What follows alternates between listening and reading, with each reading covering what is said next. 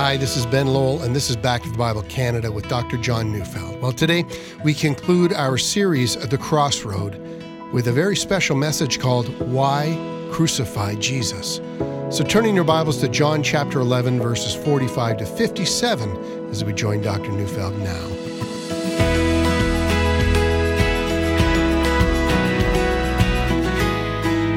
The accounting department of a large insurance company was working on year-end reports when the computers went down. So an emergency call was put out to the systems analyst, and he was very busy and didn't show up until 3 hours later. But even so, when he appeared, the entire office burst out into a massive cheer, and someone shouted, "Here comes our Savior." Well, without a word, the systems analyst turned to leave. Panicked, the accountant manager ran after him and asked, "Where are you going?" And the analyst looked at him, and then he said with a smile, "Hey, I remember what they did to the last Savior." Today we come to the end of our series in John 7 to 11. And then after this chapter, the drama to put Jesus to death will switch into high gear. That's odd, don't you think? Why would anyone now oppose Jesus? His great crime this time was that he had just raised a dead man to life. And that's the title of this sermon, Why Crucify Jesus? And I give you 5 answers. Let's start with John 11, 45 to 47. Many of the Jews, therefore, who had come with Mary and had seen what he did, believed in him. But some of them went to the Pharisees and told them what Jesus had done. So the chief priests and the Pharisees gathered the council and said, "What are we to do? For this man performs many signs." See, the problem with Jesus? He creates division. Here's what I assume happened. Jesus had stood at the tomb and called Lazarus to rise from the dead, and he came out. He came out bound, and they unbound him, and he was alive. And then they walked from the tomb back to Bethany, to Lazarus' house. Jesus and his friend Lazarus walking together, walking back to the house. Crowds of friends, many hundreds of them, packed into the house, amazed to see him alive. And in this crowd, and amid hushed tones, Jesus had declared what he already told Martha, that the hope of Israel is not a resurrection at the end of time, but that the resurrection is already among them. He is the resurrection and the life. And with that came division. Some finally said, I can no longer deny that this man is who he says he is. And here we are with Lazarus, a man who was but moments ago rotting in the tomb, and here he is alive and filled with joy. I believe. And some walked out right out of that meeting, walked the 2 miles to Jerusalem, and because they were friends of the Pharisees, told them immediately what had happened and what Jesus had said. And that was a picture of division. With Jesus, it's going to be either devotion to him or a hate-filled opposition to him. In fact, that's exactly what Jesus had said. He had promised from the beginning that his presence in the world would create just such a division. Some wonder why that division exists, but let's leave the question for a moment and just concentrate on the fact that the division exists. I know of numerous stories where parents have disowned their children after they came to Christ. Friendships have been split apart because of Christ. Marriages have been canceled because someone came to Christ. And everywhere the message of Jesus goes, it's always followed by controversy. Is that okay with you? Would you rather have Jesus and controversy or life without Jesus and peace? See, you answer that question every day. Someone had said to me of someone they worked with, I was shocked to see them go to church. They never speak of Christ. I remember when I was in university, we were given a book to read. It was in an English class, and it was a mean-spirited book. It openly despised the Christian message. I remember writing a paper defending the real Jesus against what this book had said. I thought I'd receive a failing mark, but when the time came to hand back our papers, my prof said that 2 of us had written papers that were outstanding, and we were going to read them. And to my amazement, I almost fainted straight away. She asked me to read mine. And then I couldn't believe it. She asked another, it was a young Christian woman. I knew her to be a Christian, to read hers. Wow, I thought, 2 believers defending Jesus in a secular university. I was excited. So I read mine, and I was trembling. I can hardly remember how I did, but, I did it to the glory of God, however it came out. And then came the other Christian, and amazingly, she had written a paper to defend the book. I was stunned. And then I realized what it was. She wanted a good mark. And that's always the question. If Jesus creates division, would you still rather have Jesus, or are you happy doing away with him and saying, crucify him? See, why would anyone crucify Jesus? Well, he creates division. Some people don't want that. Second, his presence creates a crisis. Look again, verse 47 and 48. So the chief priests and the Pharisees gathered the council and said, "What are we to do? For this man performs many signs. If we let him go on like this, everyone will believe in him. And the Romans will come and take away both our place and our nation." The council that had been called would have been a special session of the meeting of the Sanhedrin. The Sanhedrin was the Jewish ruling council. They were under Roman authority, although Rome itself had given this body control over what they called internal affairs. And that means they were responsible for religion and the justice system and the passing of laws and the governing of the nation. And they were made up of 70 members plus one, and that one was the Jewish high priest. We're going to meet him in the next verse. The Pharisees, whom we know, were the vitriolic opponents of Jesus. But the majority of the members of the Sanhedrin came from a group called the Sadducees. And the Sadducees controlled and dominated the priesthood, and they were in fact quite liberal. For instance, they denied God's sovereignty. They denied the existence of angels. In fact, they even denied there was life after death. And so they believed the only life you could get was right here on earth, something that was up to you. They seem, at least in my eyes, like men who would fit very well into our culture today. And so you can imagine the Sadducees had become the upper classes. And they were usually quite wealthy, and they worked hand in hand with the Romans. In many ways, they were traitors to Israel. Now, can you imagine the meeting they had on that day? It must have been fascinating. None of them could deny the miracles Jesus had done. Healings, feeding of 5,000, driving out demons, and now raising his dear friend Lazarus from the dead. None of them, not even the Sadducees, could deny that. It's undeniable. It was fact.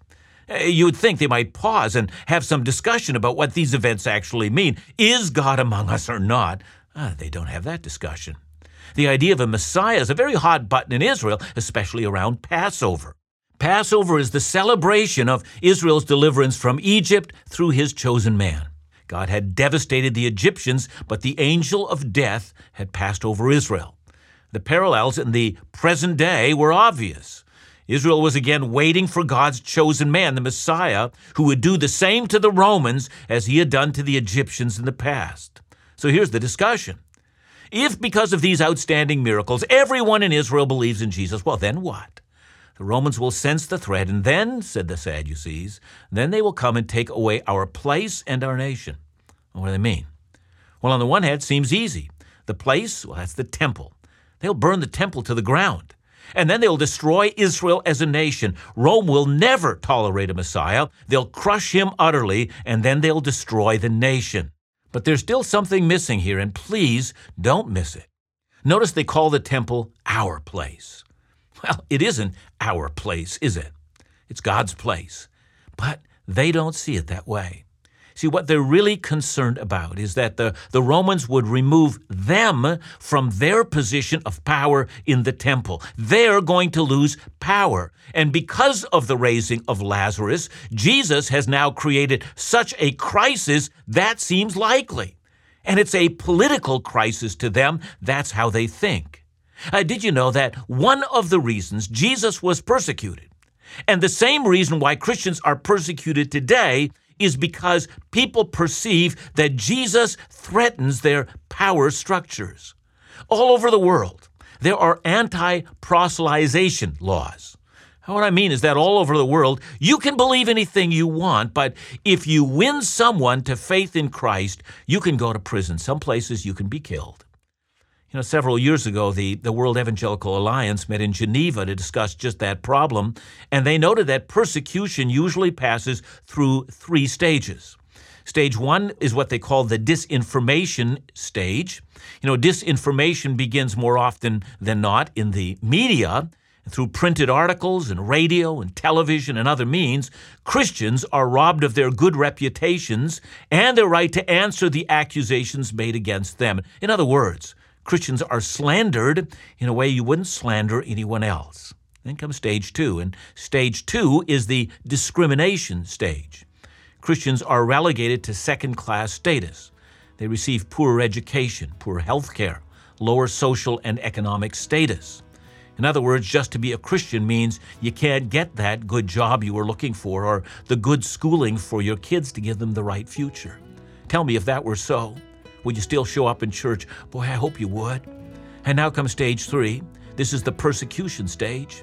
And it may begin with harassment from police, and it can lead to mob riots against Christians, and finally, outright persecution and death.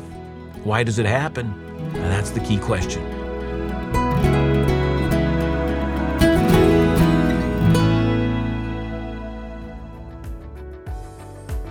Imagine walking the very streets that Jesus walked, or placing your foot into the Sea of Galilee.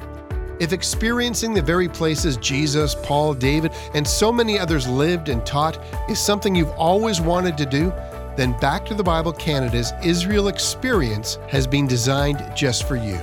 Well, we're heading to Israel in 2021, and we'd like to invite you to join Dr. John Neufeld, Phil Callaway, special musical guests, and the Back to the Bible Canada team for this amazing trip from April 11th to the 19th, 2021.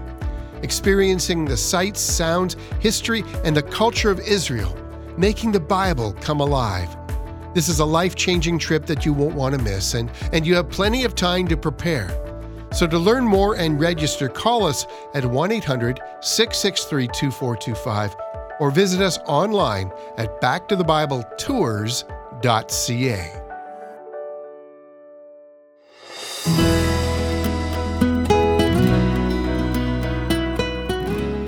You know, today the list of countries that persecute Christians is a rather long list indeed. And you know what's behind this? Saul of Tarsus was persecuting believers, and Jesus appeared to him on the road to Damascus, and you remember what he said? Saul, Saul, why are you persecuting me? Persecuting believers is persecuting Christ. So why do you persecute Christ?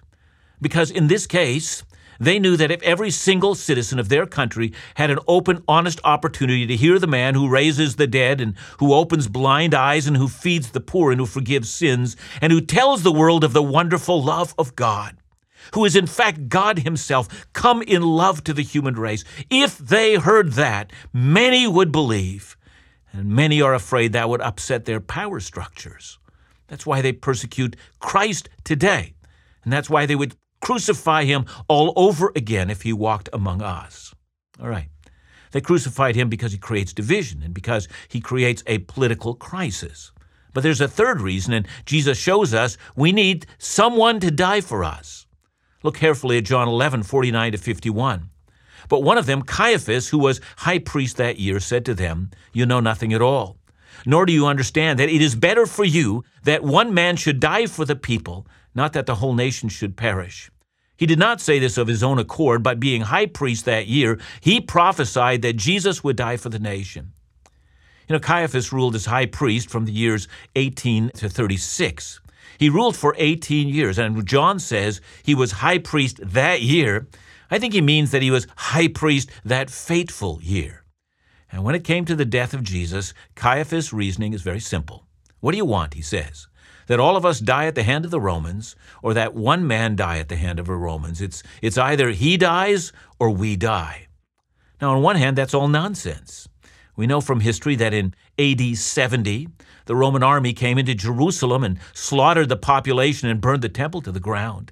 And Jesus himself predicted that event, and he called it a tribulation such as has not been from the beginning of the world until now. He compared it to Daniel's abomination that causes desolation. You know, for all of you end-time buffs, you should know that there is in the Scripture a threefold pattern of the abomination that causes desolation. The first is when Antiochus Epiphanes desecrated the temple and killed many Jews in about 165 BC. The second is what happened in AD 70, when the temple was burned and the Jews were again slaughtered. And the third will happen at the end of the world, when Antichrist slaughters the people of God. It's that kind of carnage that Caiaphas wanted to prevent. We've got to stop this from happening. It's either him or it's us. That's what he says. And it must be said that what they did to Jesus did not protect them at all. See, God is sovereign, even though the Sadducees denied it. The Roman Emperor Tacitus would come and he would slaughter the people of Jerusalem. And interestingly enough, John wrote this book after the slaughter of Jerusalem, and all his readers must have read what Caiaphas said, and they would have shaken their heads and said, "What a foolish thing he said, how wrong he turned out to be." Or was he wrong? Well, John says, no, actually he wasn't wrong. He was right. This wicked man named Caiaphas was actually prophesying in a way that he doesn't understand. Either Christ will die or we'll all have to die. In the Middle Ages, the call went out to find out who was responsible for that horrible crime of killing Jesus. And the answer was given that the Jews were responsible. They were the Christ killers. And because of that, many Jews were horribly persecuted. As a Christian, I'm ashamed of that discussion. But then, if it's not the Jews who killed Jesus, then who did? But all of that discussion radically misses the point of the entire account in the Gospels. There's a very famous painting. It's entitled The Raising of the Cross. It was painted by the Dutch painter Rembrandt, 1633, and it presently hangs in the gallery in Munich, Germany. At first glance, the painting seems straightforward. Christ has been nailed to a cross and is being raised up. Riding on a horse behind him appears to be Caiaphas, the high priest. At the foot of the cross, there seems to be a Roman soldier almost kneeling before him. There's nothing out of order until you look at the man with a hat on. It seems that he's the most active in the involvement of the crucifixion. So who is that? And why isn't that a Roman soldier? Well, in fact, that man, at first glance, seems like he doesn't belong there until, you look closer and you find out, he really does belong there. Because that man is, in fact, Rembrandt himself. He painted himself into his picture. He wanted us to know that he was responsible. He had nailed Christ to the cross. His sins had nailed him there. And so hence the answer to the question, who killed Jesus, must be, I did. My anger, my lust, my selfishness, my lies, my hatred, my contempt for God, all of that and more, all my sin hung over me, and that's the issue. The frightening thing is not that the Romans stand at the city threatening to pull it down. The frightening thing is that altogether righteous wrath of an incensed and angry God standing over the city. And that's a frightening thought. Would I have stood with the crowd and screamed my head off until my throat was hoarse shouting, "Crucify him"? The answer is, you bet I would have. And I'm ashamed of that. But then it's either him or I.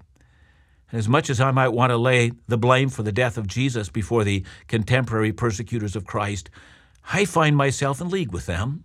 I'm no better than anyone else. I can't point a finger of blame for the death of Christ at you or at the oppressive governments that persecute believers today. I've chosen to crucify him. It was me. It was my sins. My transgression bruised and wounded him. I'm guilty. So then Christ creates division and he creates crisis and he shows us that someone must die for sins or we will die for our own sins. Now Jesus also shows us that he has come to create new loyalties, and that's also why he's persecuted. Look in John 11:51 and 52.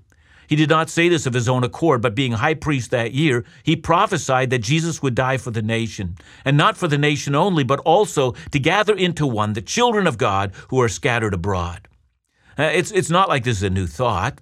In John 10, Jesus said that his sheep know his voice, and he promised that he would enter into every single sheepfold in the world, every single culture, and call out his own sheep. What an array of sheep. You know who they are? We're the persecutors of Christ. We slaughtered our Savior, but he rose from the dead and conquered death and Satan and sin and hell and rose for our benefit. Listen to Paul's words in 1 Corinthians 5:9-11. Do you not know that the unrighteous will not inherit the kingdom of God? So don't be deceived. Neither the sexually immoral, nor idolaters, nor adulterers, nor men who practice homosexuality, nor thieves, nor the greedy, nor drunkards, nor revilers, nor swindlers will inherit the kingdom of God. And such were some of you. But you were washed, you were sanctified, you were justified in the name of the Lord Jesus Christ and by the Spirit of our God. What an amazing group of loyal followers taken from the persecutors of Jesus. No wonder Paul would say, I'm the chief of sinners. And that brings us back to the final question, to the answer, why would anyone crucify Jesus? I look at John 11:53-57. It's a closing passage. So from that day on, they made plans to put him to death. And Jesus therefore no longer walked openly among the Jews, but went from there to the region near the wilderness, to a town called Ephraim, and there he stayed with the disciples. Now the Passover of the Jews was at hand, and many went up from the country to Jerusalem before the Passover to purify themselves. They were looking for Jesus and saying to one another as they stood in the temple, what do you think? That he will not come to the feast at all? But the chief priests and the Pharisees had given orders that if anyone knew where he was, he should let them know so that they might arrest him. You know, that day when the Sanhedrin heard that Jesus had raised Lazarus from the dead, well, they made a decision. They would engage the Roman government. They would lay false charges against Jesus. They would demand that he be crucified, and they would do it as quickly as they possibly could. And they would enlist some of his own to betray him, Judas. They would enlist false witnesses. They would deliver him to Caesar and demand that he be beaten and then nailed to a cross. And they would make it known that everyone is obligated by law to tell where he is so that they might arrest him on sight. And of course, in between, there was his triumphal entry into Jerusalem and the fact that he stood that city on its head. And there was not one person in all of Jerusalem who didn't know of the drama that was unfolding before them. And they wondered, would he show up in Jerusalem? And that, of course, leads us to a personal question. What are you going to do with that? The Jesus who really existed showed up in Jerusalem. He marched into Jerusalem for one purpose. He knew what the high priest knew. Either we were all going to die or he was going to die. And he came to lay down his life so that anyone who believed in him might live. And I would say to you who are listening to me today, would you respond to Jesus? Would you say, thank you that you have died for me? I surrender my life into your hands. Make me one of your disciples. I, who was your enemy, would love to be made one of your friends. Thank you for what you've done on my behalf. Here's my life. Take it, it's yours.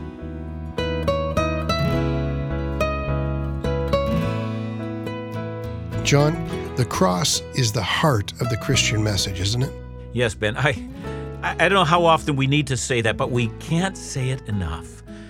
Without the cross, there isn't a Christian message. There is only the cross. Everything else in the life of Jesus takes focus from the cross. And as we've seen in the passage today, either we die or Christ dies. It's going to be one or the other. And, there are those that, say, I just want to follow the moral example of Jesus. That whole line in my response is, you won't be moral enough. You certainly won't be perfect as he was perfect. So, either Christ will die for us or we will stand before God and give an answer for our own sins. The good news is put your trust in him, for he was crucified for you. Thanks so much, John, for a wonderful series. And remember to join us again next week right here on Back to the Bible Canada, where we teach the Bible.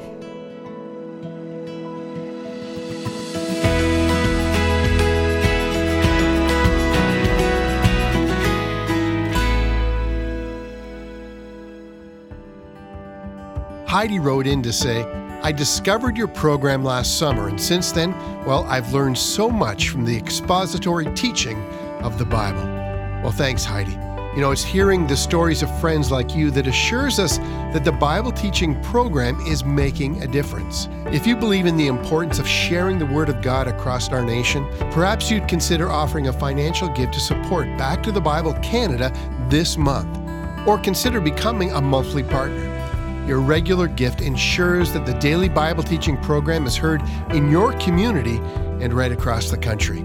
Your gift of any amount allows the Word of God to reach those searching for truth. To send a one-time gift or to become a monthly partner, call us today at 1-800-663-2425 or visit us at backtothebible.ca. That's 1-800-663-2425 or visit backtothebible.ca.